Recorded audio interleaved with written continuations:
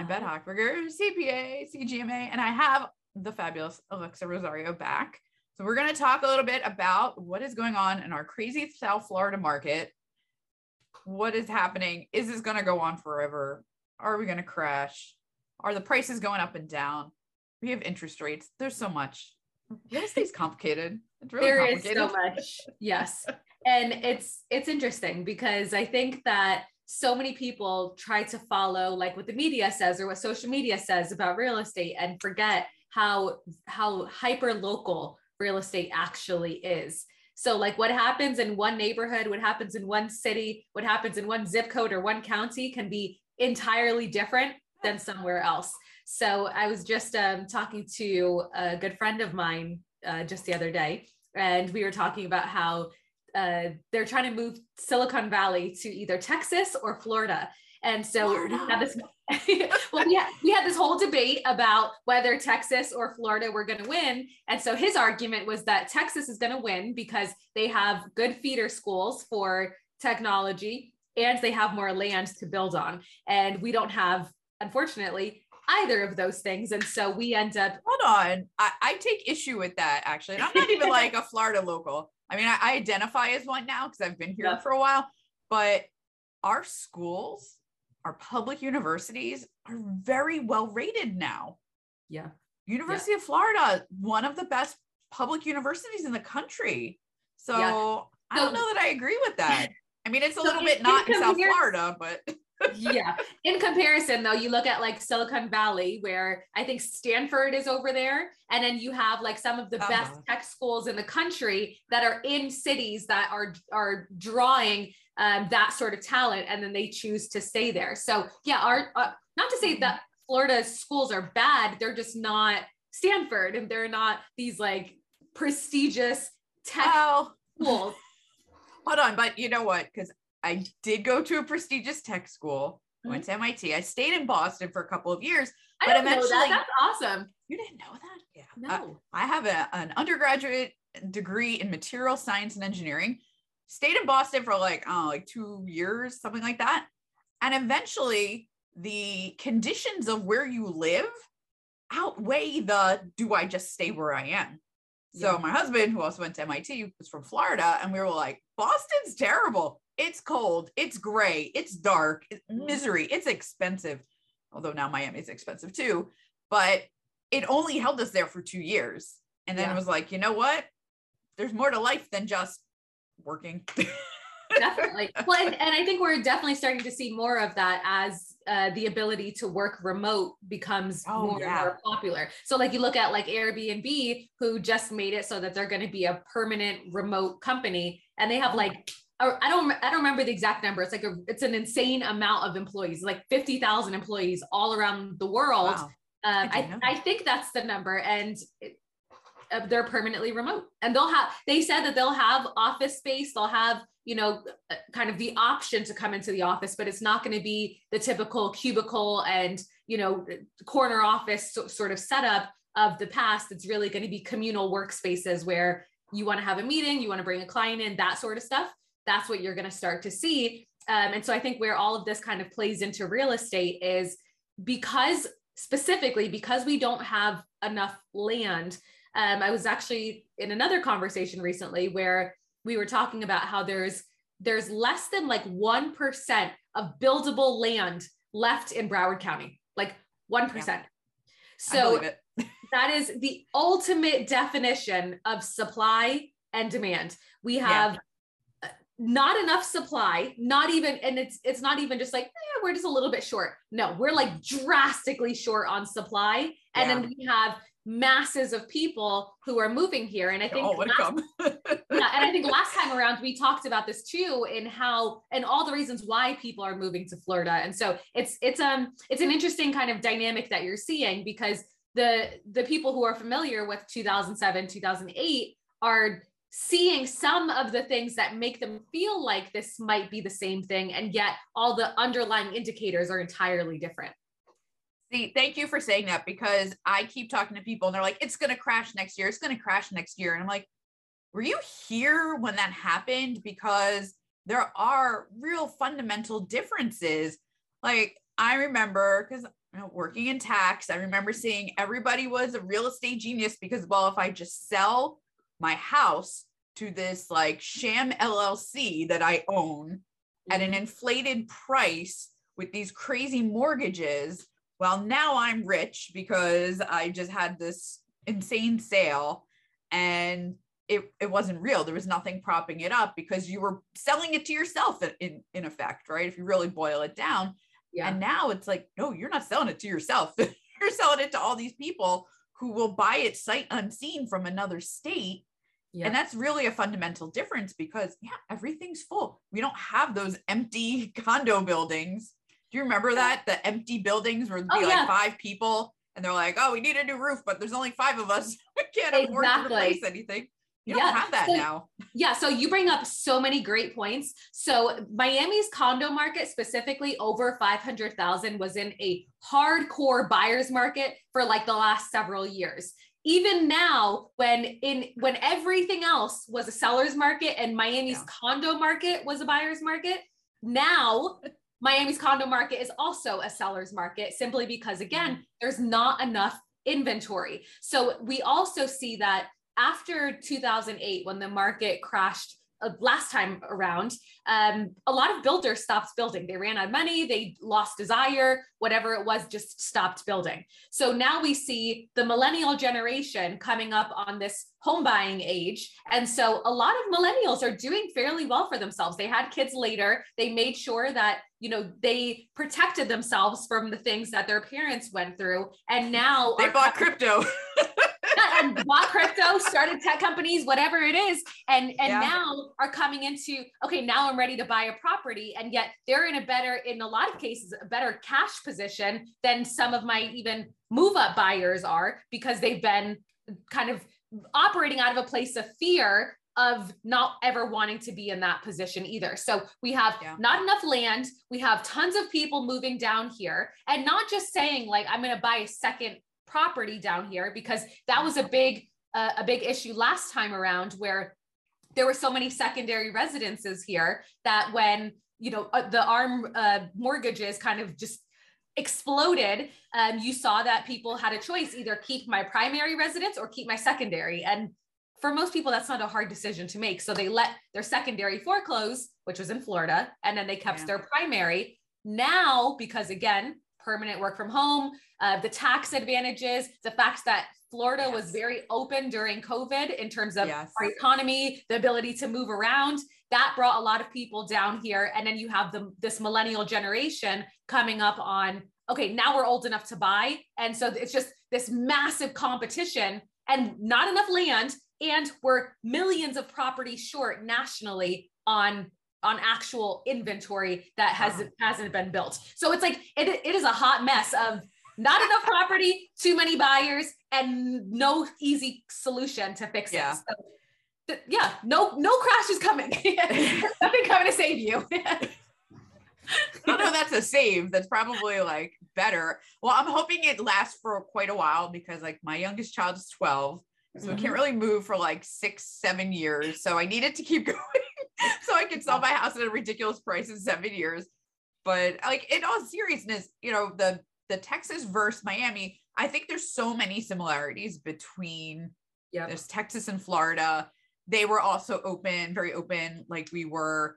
There is a lot going for both. But I think what's really a draw in Miami, where it's nice to see, because I've been involved in the tech scene for many, many years. And all the crypto stuff that you're doing is awesome. Yes. So if you go to Miami, it is literally like crypto capital. You cannot like throw a rock and not hit a Web3 developer, an investor, somebody involved. And that is really thanks to Mayor Suarez going and actively trying to recruit those Silicon Valley folks to come over here.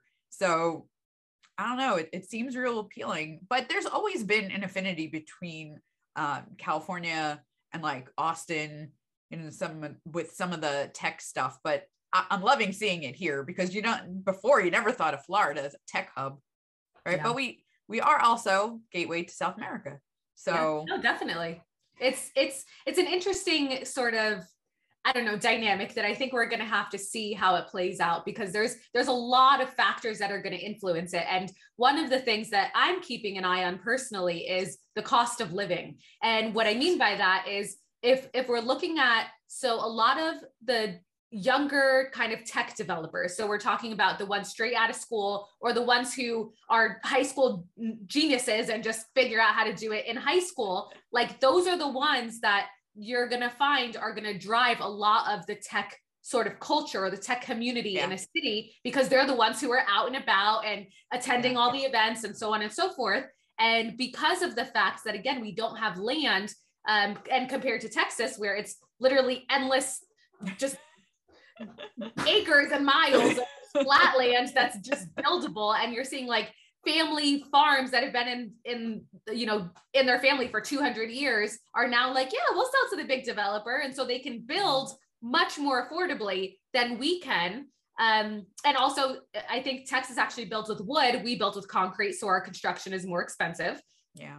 So you look at things like that. And then when you factor in, one of the things that I'm really keeping an eye on is as prices go up, you're going to start to see that the people who work at Publix and the gas stations and, our teachers and the people who are the crossing guards at your kids' kind of crosswalk, they're not going to be able to afford to live here anymore. And so the only alternative is that they are going to continue to demand to make more money in order to live here, which means that the business owners who operate behind these smaller businesses, like the corner store or whatever other kind of local places, are going to have to raise prices. Yeah. And that makes not only the housing more expensive, but also things like gas and groceries and everything else, 100%. Getting your nails done, like all of that. So that's really what I'm kind of keeping an eye on. And I'm not really sure where that's going to head yet, but I am very much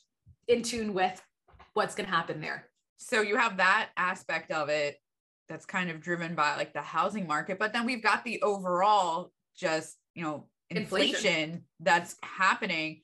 I mean, not that I'm so old. I don't think I've ever seen gas. I saw gas last night, $4.95. I have never seen gas that expensive in my life, like in person. You see pictures.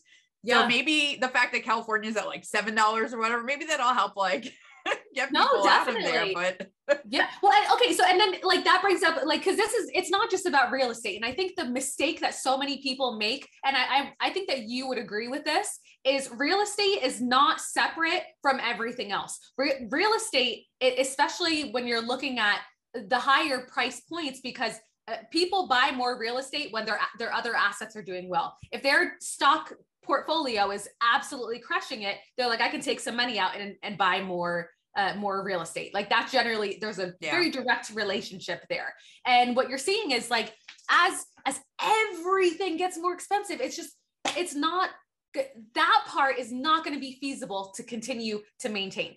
We'll see about the pricing piece. And I think as interest rates have gone up, we're starting to see that instead of there being 20 or 30 or 50 offers on a property, there's 3 or 5. And instead of a property selling in 3 hours, it's taking a week to sell. Oh, it's still a seller's market. Yeah, but it sounds a little bit more normal. Like some of the stories I was hearing from people, because we do market to individuals who live in high tax states. Yeah, trying to entice them to come to Florida, but also as a service, like helping them navigate, like how do you actually physically become a resident of another state? Right. And it's crazy some of the stories I would hear. Like people would get on an airplane to come look at properties. By the time they land, they're all sold.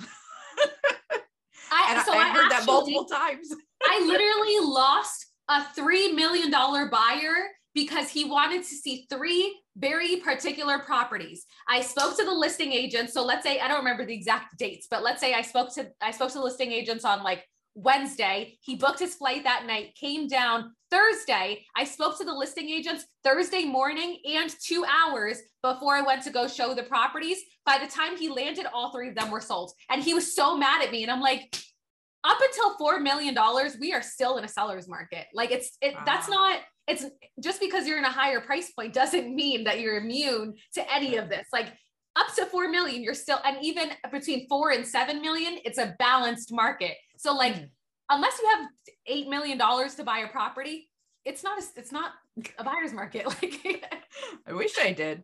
I know, right? Really wish I did. Definitely. That's it. I also find it interesting. I've always found it interesting that, you know, when you do get into that like much higher end, how it's so divorced from like the other parts of the real estate market, right? Like, you know, because we have Fort Lauderdale, we've got, you know, you go down, take a boat ride down any of the river, like go down New River, whatever, and you see those mansions, like ridiculous mansions, they're empty. But I think a lot of them are rentals and things like that. But, you know, you'll see like the for sale sign, the second and third, right? But you see those sale signs and you're like, I just wonder how much are these places on sale, like $20 million or whatever. But it's just such it's a different world when you're dealing in those multiples of millions and trying to sell things. So I'm guessing they're not flying off the shelves in quite the same way. No, I don't know if they ever do. Do they ever? They are still selling. They are really definitely still selling. Yes. So it's been interesting. It has definitely been interesting. And we're expecting it to slow down and to normalize. And that's a key word, like not crash, normalize. Normal. Meaning that this is our new normal. And instead of getting, like I said, 10, 20, 30, 50 offers, we're getting 3 to 5 at these new prices. And historically, when we see interest rates go up, it doesn't actually affect pricing. It just affects the number of properties that are sold. Oh. So so everyone's like, oh, interest rates are going up, prices are going to go down. No, they're not. They're not. They're even the leading good for the sellers. Yeah, the leading, I forget if it's 6 or 7 economists that really like we look at in real estate are expecting an average. The numbers are between like 3% and I think 14%. We're expecting an average of like 7% price increases over the next year, compared to the 20% that we experienced last year. that was a little crazy. So I guess that leads me to the question of, are things still selling it over ask? Are we still seeing that? Even before this market, we were still seeing that. Like even when the market is a lot slower, there's something that we call the tale of two markets. And that what that means is it depends on how the seller prices the property. When a seller prices the property, so okay, let me back up. In order to understand how this works, you have to understand buyer psychology. Buyers need to feel like they're winning, period. Okay. So at the end of the day, it's either going to be the buyers competing against each other or the buyers competing against the seller. One of those two competitions is always going to be happening. Makes sense. Yeah. So now when a seller says, hey, I want to price my property 15% or even 10% above where it should be, buyers have a compulsive desire to sit there and refresh every 5 seconds to see what's new on the market, what has come off the market. And in their micro kind of search criteria, they become experts very quickly because they're obsessive about it. So if a seller puts their house on the market and buyers have access to information, square footage, garage, pools, upgrades, how old your roof is, like that kind of stuff, they've seen so many properties in that little kind of criteria that if your property is overpriced, they know it. They absolutely know it. And they might not know it down to this property is 10% over what it should be selling for, but they go, this property is not as nice as this one. And so I want to see this one because this one is probably going to be gone. That one can wait. And so from that perspective, you see that properties that are priced really well and have the most features and benefits for the price sell in multiple offers. The properties that don't perform as well in that competition with other properties sit a little bit longer. So then the natural question that buyers start to ask is, what's wrong with this house? And the answer is nothing. It's just overpriced. And then they have to price reduce. And you see that properties that go through a price reduction actually end up selling for less than properties that price it right from the beginning. That's interesting because that's almost counterintuitive, right? You would think if you price it really high, okay, fine, I don't get it. I'll lower it a little, I'll lower it a little. But if the buyers can watch that happening almost in real time, right? If you can keep hitting refresh and you see like, oh, that property, was listed for, 500,000. Now it's only, 475. They can watch it.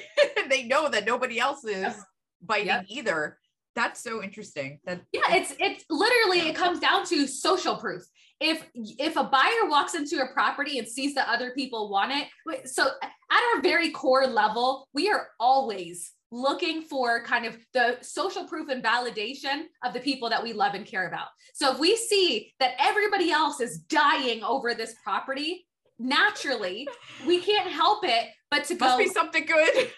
Now I want it even more. And so I'm willing to do whatever it takes to get this offer accepted because my peers like it, because it's going to feel good to win, and because I'm going to get what I want. On the flip side, when you overprice, the buyers go, I'm smarter than the seller.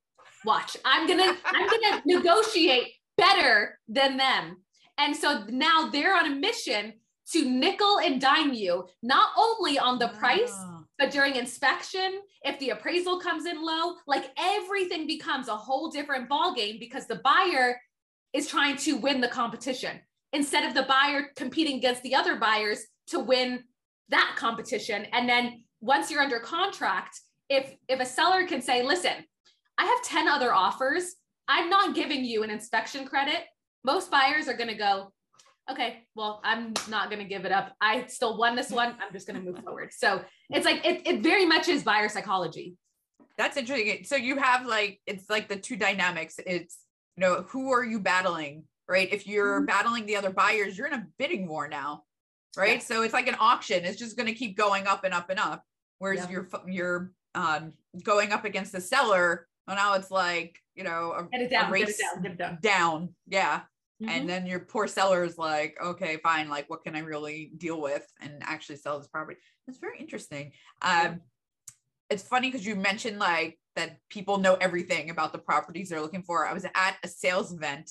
It was for tech companies in Miami. And they were talking about how buyers are very knowledgeable now. People are not extremely knowledgeable. And it doesn't matter what it is they are buying. By the time they're like, okay, I'm looking at X and it doesn't matter what it is, they don't need you. You don't need you to educate them on what is it that you're buying. It's like, no, we know. Just convince us at this point. Yep. So I guess that's the internet for you. In a lot of cases, I'm not a salesperson. I don't sit there and say, hey, you should buy this property. There's in every situation with my clients, I'm an advisor and a consultant. I will tell them when what they're doing is going to help them further their goals. And I will also tell them when what they're doing is going to take them further away from their goals. And so I'll give them the information and I let them make the decision because at the end of the day, it's their house. They're the ones that live in it. It's their life. And that's really what I see as our highest fiduciary duty as an agent is advising. And they get to make the decision at the end of the day. I don't sell people at all. That's so brilliant though, right? It's I don't have to make you buy this house. I don't have to make you sell this house. You're already there. You already won. You already know what you want. Yep. So how do you get what you want? Oh, I like that. That's why you're so good at what you do. There has never been a time in history that an agent forced someone in their right mind to move when they didn't want to move. It just doesn't happen. Yeah. I could be Bet, I know that you like me and I know that I like you. I think that I should get you to buy this house because it's just a really pretty house. There's no, I can't force you to move if you don't want to move. If you want to move, you're going to move. That's, I think the core of it is be an advisor, not a salesperson. I have an idea. Okay. Ready? So we don't have enough places to build, right? Mm-hmm. Maybe we bring back Stiltsville. We start building houses back out in the water again. Yeah. What could go wrong? What could go wrong? Oh, you know what? Hurricanes. Listen, insurance, hurricanes, how would you even tax that? I mean, there's a few that still exist. I mean, I don't know if anyone lives in them, but you can see them when you go down, where's it, like Key Biscayne or wherever, you can still see them. And I'm wondering if somebody's going to be like, oh, maybe we should. We really don't have enough inventory. And I actually end up talking to people who want to be Florida residents. They live on their boat. I mean, when they say boat, I'm assuming it's a yacht, but they say boat. So yeah. So first of all, I get so seasick. I would never be able to do that. Like the concept of it sounds amazing, but like if I were to actually be on a boat like that and just live on it, I would puke my guts up like every day for the rest of my life. I'd be so miserable. Well, you know, there's people who like retire or they like semi-retire on cruise ships. And they'll go on like 6 months at a time cruises and crazy things like that. So it might be a little bit better. It's not like a little boat, but yeah, definitely. I don't know. Creative solutions to problems. I mean, I think that's really the other thing is that you're going to find people with creative solutions if people really want to be in Florida, which I think if life here stays the way it is, maybe minus the like things getting real expensive, you know, just like the nice weather, the freedom, the low taxes, like there's a lot of things that are appealing as our schools improve. I think that'll help also, but you'll end up having to have some creative solutions to what do we do about the lack of housing. I'm guessing it's probably going to be paving over green things like golf courses. Because my neighborhood's actually higher density as well. That makes a big difference. Yeah, my neighborhood has talked about that because we do have a golf course in the middle of it. And there's been people trying to push like, oh, we could build all these condos. And, you know, of course, the homeowners were like, do we really want that like a block away from us? I don't think so. Traffic is bad enough already, et cetera. Yep. But at some point, it's just going to be so financially feasible that it'll happen, I guess. So that brings up the next point of the infrastructure. So we are like, for example, the city of Fort Lauderdale has gone through their kind of, forgive my French, but oh shit moment of realizing that like infrastructure needed to be a priority a long time ago. And I know that they're not the only ones. Like that was just the most recent and well, they have the problem with the water systems.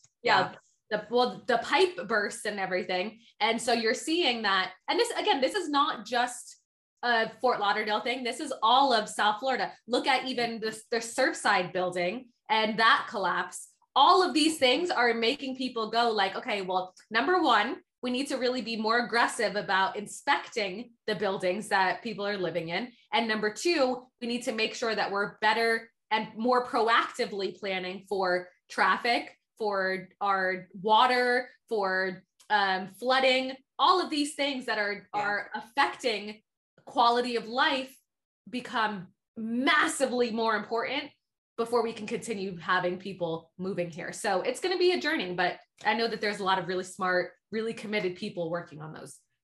Well, and we have somewhat of solutions, right? We have like the express lanes and things that have opened on the highways. They've rejiggered the on and off ramps on 595 to try to handle that flow better. Definitely. So there is some stuff, but where you've got like, you know, 2-lane roads, it's really hard to both add housing and add cars to 2-lane roads. Yeah, exactly. And get more lanes. How are you making that happen? Physics gets in the way eventually. Well, so like, for example, in the city of Fort Lauderdale, there's, if anyone is familiar with 13th Street, where that is over by Fort Lauderdale High School, that whole area, they just went through and redid the roads they added the turnabout to make the flow of traffic easier. Then you have like in Sunrise, well, it's like on the border of Sunrise and Plantation, you have Hiatus used to end at Sunrise and then pick back up at Oakland. And they completely opened it up so that now you can travel all the way through. So there's a lot of things like that are those what I call 1% improvements that you're like, oh, okay, like this actually makes my life a little bit easier and a little bit better and traffic a little bit more bearable. And yet there's still, and I think this is a nationwide sort of challenge, is maintaining infrastructure as quickly as populations are changing. And then we're faced with things like shortage of laborers and shortage of materials. Like literally, My car has been in the shop since January 4th. Oh yes, you were saying they can't get the part. They're missing part. I ordered contacts and it took them like 3.5 weeks to be able to give me my contacts. So it's like, I know that like everything is more expensive, harder to get, and labor is more expensive. So I think everything's going to kind of start to get a little bit easier. It's just, we're in the tough spot right now. Yeah. You have to hit that, I guess, inflection point. And I don't know what causes that. I'm guessing it's going to be related to gas. I would hope so. It's just one of those things. It's like, it affects everything else, right? Maybe not housing so much. I mean, it could possibly, but it affects your food price. It affects, transporting materials, transporting things. So it's going to be like, all right, at one point are the people just going to be like in a revolt against such high gas prices one way or another, whether it's, reducing consumption or I don't know, going to your politicians and being like, this is not okay, like turn pipes back on or go frack or whatever you need to do. That sounds so bad, right? Go frack, go, turn back on the fracking. I don't know if they shut it down, but I know a lot of people aren't happy. But even in Florida, like there's a lot of debate about drilling offshore, because when it goes bad, it's really bad for our environment. So, but all these things are trade-offs. I know. And like I said, it's going to take time. There's a lot of really smart, really committed, and in most cases, very well-funded people who are looking for resources and looking for solutions to all of these things. Like even for anyone who's watching, who's not local, like one of the first questions I get is always like, so we love Florida, but how worried do we need to be about hurricanes? And like once every 10 years, you get a bad one. I'm knocking on wood right now for those of you that can't see. I've lived here since 2008. The worst hurricane that I was in the first 10 years that I was here was my first 2 days of school moving down here. They were canceled because of an impending hurricane. No, this was Katrina. 12, 13 years ago. Didn't even get, I don't even know what the name was. It ended up being my sisters, my mom, and I went to the beach and hung out for 2 days because it was beautiful. So like that was the first hurricane warning. One of the misses. Exactly. Yep. My first hurricane I don't remember what order they happened in. There was Hurricane Katrina and Hurricane Wilma. Yeah. And yes, that Katrina that went on to destroy New Orleans hit us first and then went and destroyed them. But it was so bad there that we didn't have power for like 2 weeks or something crazy because the whole country like had to go help them, which obviously their situation was much, much worse than ours. We didn't end up underwater at least, but yeah, I was like, oh crap, where did I move to? Because it was 2 bad ones in a row and like no power. And I did get to meet my neighbors. we all had to like empty our fridges and like cook all our food together. So that part was like a nice bonding experience, but it was a little disconcerting. But now they've buried so many of the power lines, or they've put them up instead of on the tree trunks. They're on those the concrete poles, that it's not so bad. Yeah, definitely. So bad. But no AC in like September in Florida. Yeah. Well, so my second hurricane kind of engagement was Irma in 2017. I think it was. Oh yeah, Irma also sucked. Yeah. So it was, but I think we need to clarify what sucked. Like Irma sucked. We need to clarify what that means, because for us that was a game night at night, and then the power went out at 8 a.m. and it came back on at like 8 p.m. And then that was the extent of, and there was like leaves and stuff, but that was the extent of kind of what we ended up experiencing. It a little bit depends where you are, because where I am in Hollywood, you're not that lucky. We're not that lucky. We lose power for a while, and I'm not where like my house specifically is. I'm like too far from Hollywood Hills High School to get turned back on their grid. I'm not on the grid with the condos, so they get it first. That actually happened. One of the hurricanes, like literally people across the street from us got their power, and it still took us a few days to get it. And I was like, why us? But no, I mean, there are places that definitely get hit much worse. Definitely. You know, than we, because Irma was the one that went through the Keys, right? And also hit Puerto Rico. And, you know, want to talk about bad infrastructure. Yeah, and I think there was another that hit the West. I'm horrible at remembering. I think it was Irma. Also went up into Tampa, up into that area, because everybody left here, and then it went to Atlanta afterward. Because I remember a lot of people from my neighborhood went to Atlanta, that it followed them.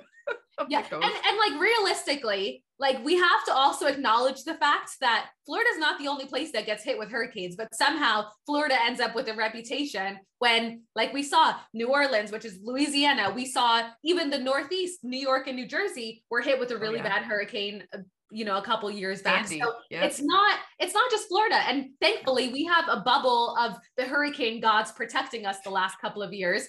But I mean, but hey, Texas also gets them. Yeah, definitely.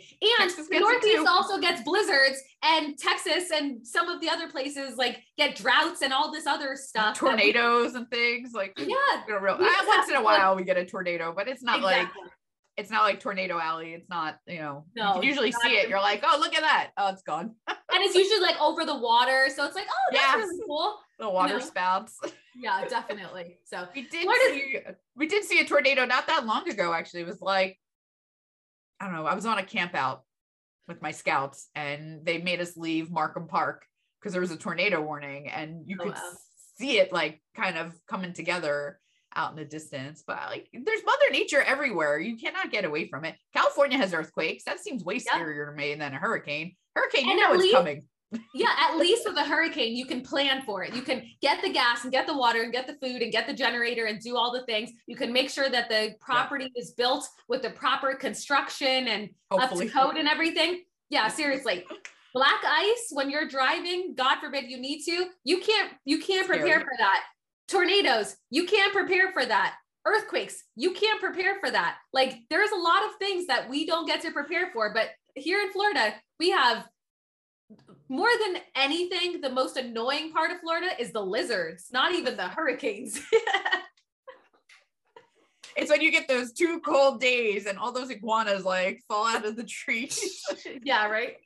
Actually, the worst part of that is the ones that don't die, because then those super iguanas that like can withstand cold temperatures, they can like eat all the other iguanas that died and become like, you know, Hulk iguanas. They deserve like, I don't know, some type of award for their grit, if you want to call it. They're like mutants. They're you know, survival of the fittest, Darwinism right there. It's like, oh, we managed to keep ourselves warm and survive, so sucks. And then they're just bigger nuisances. I mean, we do have some wildlife. We saw a fox actually in our neighborhood the other day, so I'm like, I don't know where this fox is coming. I mean, it's smaller than my dog, but I'm still like, what? Foxes, the opossums running around, but they're supposed to be like good, I guess. I don't get any gators by me. Yeah, no, I don't do gators, but thankfully they're not as common as people might think. And especially if you're near water, just get your yard fenced in and you're good. Yeah, that's true. That's it. Right. Alexa, you're the best. This was fun. You're the best. I love talking to you because you just know so much about so many things with real estate. Because some people, they're like, oh, buy and sell it. But you really know like the economics surrounding the whole situation. So it's really interesting to talk about everything. Yeah, no, I genuinely, like I said, I'm an advisor, and I can't be a great advisor without also knowing enough to advise at a both macro and micro level. So I really take pride in making sure that I understand like everything beyond just the house that you're looking to buy. So, but that's also why I admire you so much as an accountant, because firstly, you're the anti-accountant. I feel like you should that as like a hashtag, like bet the anti-accountant, because you're like the epitome of what you would not think of with an accountant. And yet you're so knowledgeable and you're also so fun. Like you make accounting actually fun. I didn't know that was possible. I try. Well, because, you know, doing tax returns isn't fun, right? Like just literally filling things out. But when you watch things like tax policy, right? And the effects that it has on people, like I have my own views of like what should be in the tax code and what shouldn't. But very recently, right, we had these child tax credits, right? And we had these stimulus payments and all these things.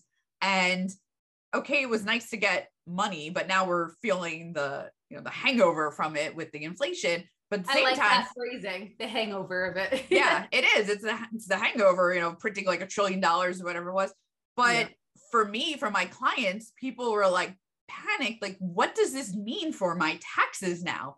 Yeah. And you kind of get a feel when you're doing something for many, many years, and you don't want to talk about how many years, but I'm sure you have the same thing. Like you see the trends, you see whatever. So when someone says, okay, you know, what does this do to my taxes? I'm like, I can give you like roughly an estimate, maybe not to the dollar, but I'll say like, oh, this is make you a more, less, whatever. With these credits and rebates and things and stimulus payments, I was like, I have no idea. No idea. We'll learn together. And I feel bad telling people that, but it's like, well, how much did you get? Like, there's so many factors. Like, personally, like my husband and I filed separately this year. We actually owed more tax that way, but because of the child tax credits and the recovery rebate and all these things, it was better for us net overall. So I'm like, this is a crazy system. Like, who thought this up? And it's totally acceptable. Like you can switch back and forth files, marry separate, whatever. And I never even really used to check unless someone asked, because 90% of the time it was not applicable to people. And now it's like, well, who knows? Let's see what happens. Yep. So it's very disruptive.